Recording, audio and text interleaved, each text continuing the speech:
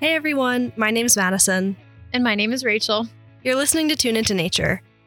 So today we're just going to have a little rant discussion about the importance of educating children in natural resources, because there's been a couple articles released recently that we've just kind of been talking about. And so we figured might as well have a little mini episode about it. So for our first rant, that's what we're going to do.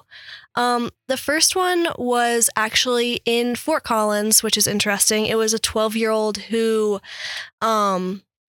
made an entire Lego system on the hydrologic cycle. I thought this was such a cool article when you showed it to me. It was like this little kid, he's 12 years old. He took, I think 18 months for him to make this thing. It's 8 foot by 8 foot Lego model representing the hydrologic cycle and how humans in the environment are kind of influencing and affecting the processes here.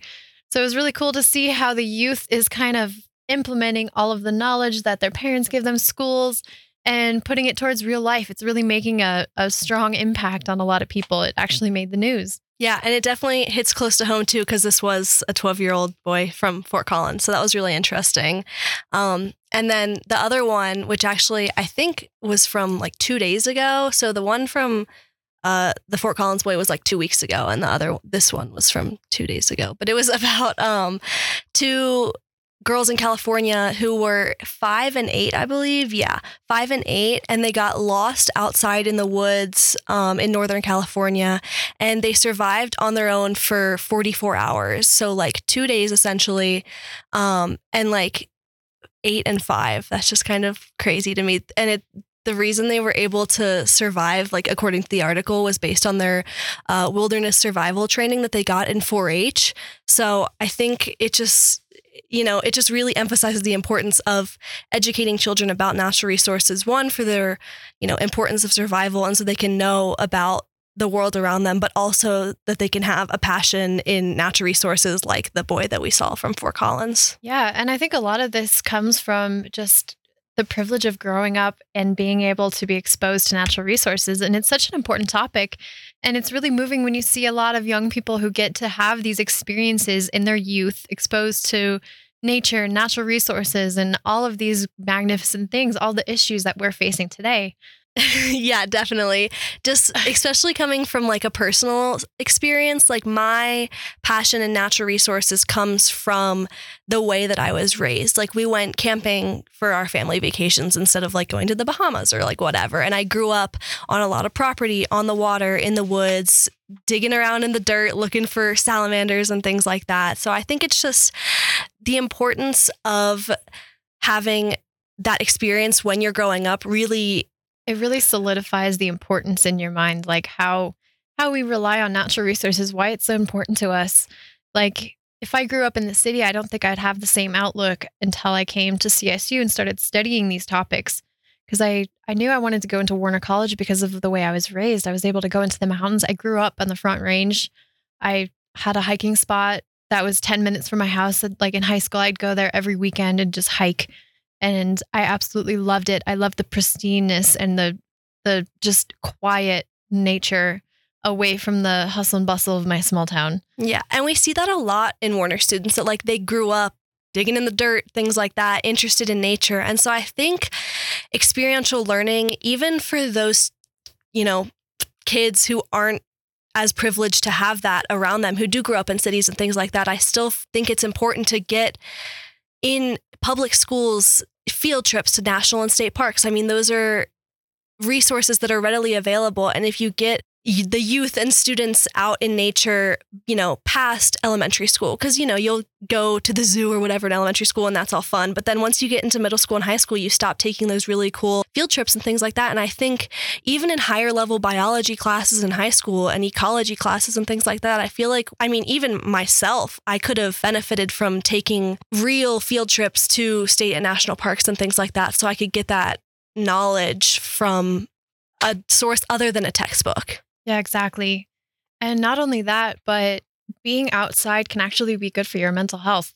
There was a paper that I read once upon a time. I don't remember the name of the paper or where I found it. I need to find it and cite it. But it was really fascinating how it kind of went into the psychology of being in nature, how it for some people, it actually improves your mental health a little bit. And for me personally, I can validate that. I love being outside. Whenever I'm, in Fort Collins, stuck in traffic, I always need to take a break and just be outside for a little bit away from people.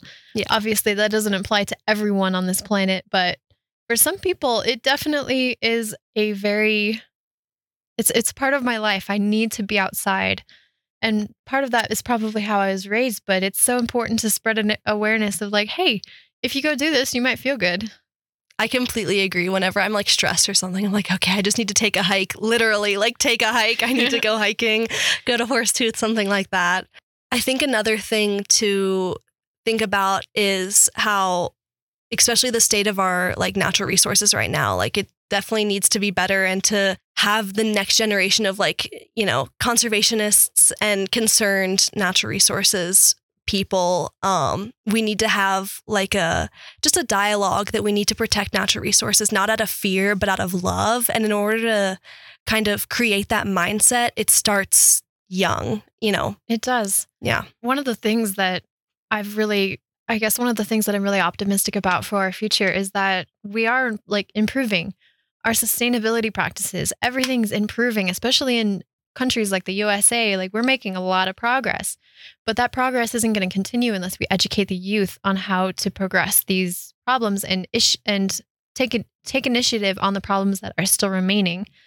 Yeah. So whether that be renewable energy or clean water, all of the above, it's important to educate our youth so that we have policymakers in the future. Like this is our future generation we're talking about.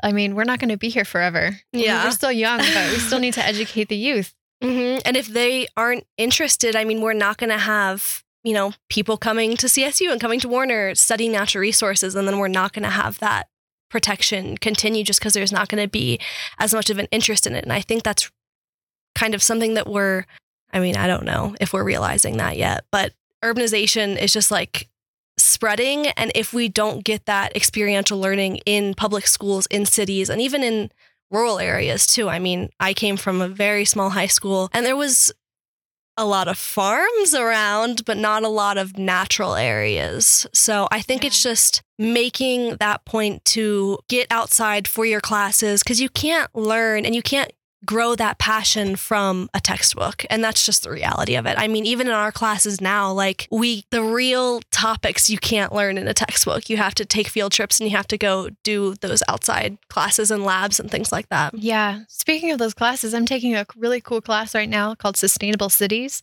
But it's really hard to kind of get that perspective on what a sustainable city is if you haven't been to a city that's practicing these things. Like I haven't really been to very many big cities in my life. I've never been drawn to them per se. So studying this, I need to be able to go hands-on. I think I'm going to plan a trip to see a big city because it's really sparked my interest this class has, and really seeing how different cities in different areas of the world are educating people on how they can have sustainable cities, basically.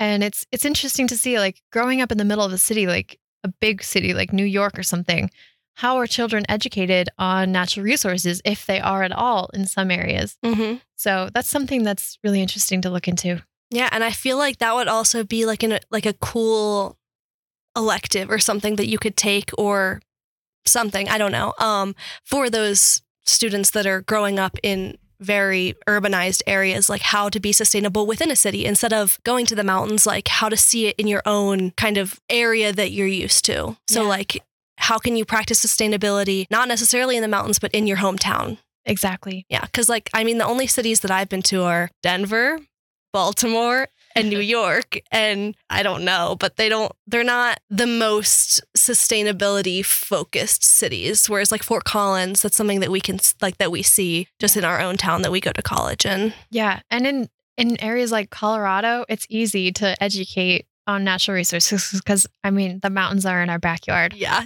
They're always on the horizon. Yeah. But in other places, it's not so easy to find a completely natural area that's a little bit exciting. I mean, if you go to the Midwest and you go and look at all the corn, it's not really that exciting. And it's probably hard to get children excited about it.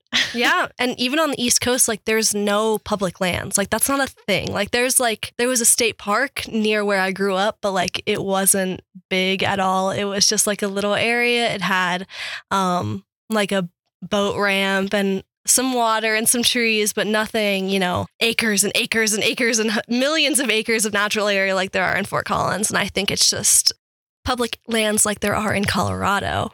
And I think it makes it a lot easier to have that passion for natural resources when you're surrounded by natural resources. So I really think we should push the focus on like environmental education and even biological sciences towards more experiential learning in public schools, because then everybody has equal access and equal opportunity to have that passion and have that interest in natural resources, no matter where you're coming from. So yeah, it's really important to spread the love for natural resources wherever you are, whether it be a small town in the middle of nowhere in Iowa or something, or Kansas.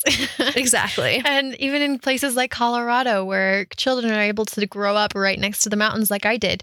It's important to just be aware and educate our youth about natural resources, because no matter where you are, it's important. Mm-hmm. And I think if you tie it into regular public school education, it'll just kind of it'll always be in the back of their minds later in life. And when they're maybe don't know what they're interested in college, be like, hey, I remember when I was in 4th grade and learned about wetlands, because that was my first like school experience with learning about natural resources. But I think it's just important to integrate it into everyday education for children, and then it can come back and be important later in life. So tying back to where we started with this little spiel, it's really touching to see kids getting involved in natural resources and finding out that children are passionate about the issues that we face today, and that it's known across the youth, at least in Fort Collins, that these issues, including water and air quality, are very important. And it's very touching to see little kids getting excited about this. Yeah. And it's all just kind of rooted in the way that they were raised and how they, like what they experienced when they were growing up. Because even with the girls in California, like their 4-H group tied it in. That's all we have for this little rant, our first rant for Tune Into Nature. And you can tune in next time. Yeah, if you have any thoughts, questions, comments, feedback, if you want to be interviewed for one of our podcasts, please email WCNR_recruitment@mail.colostate.edu. Thanks again for joining us today, and we will see you next time.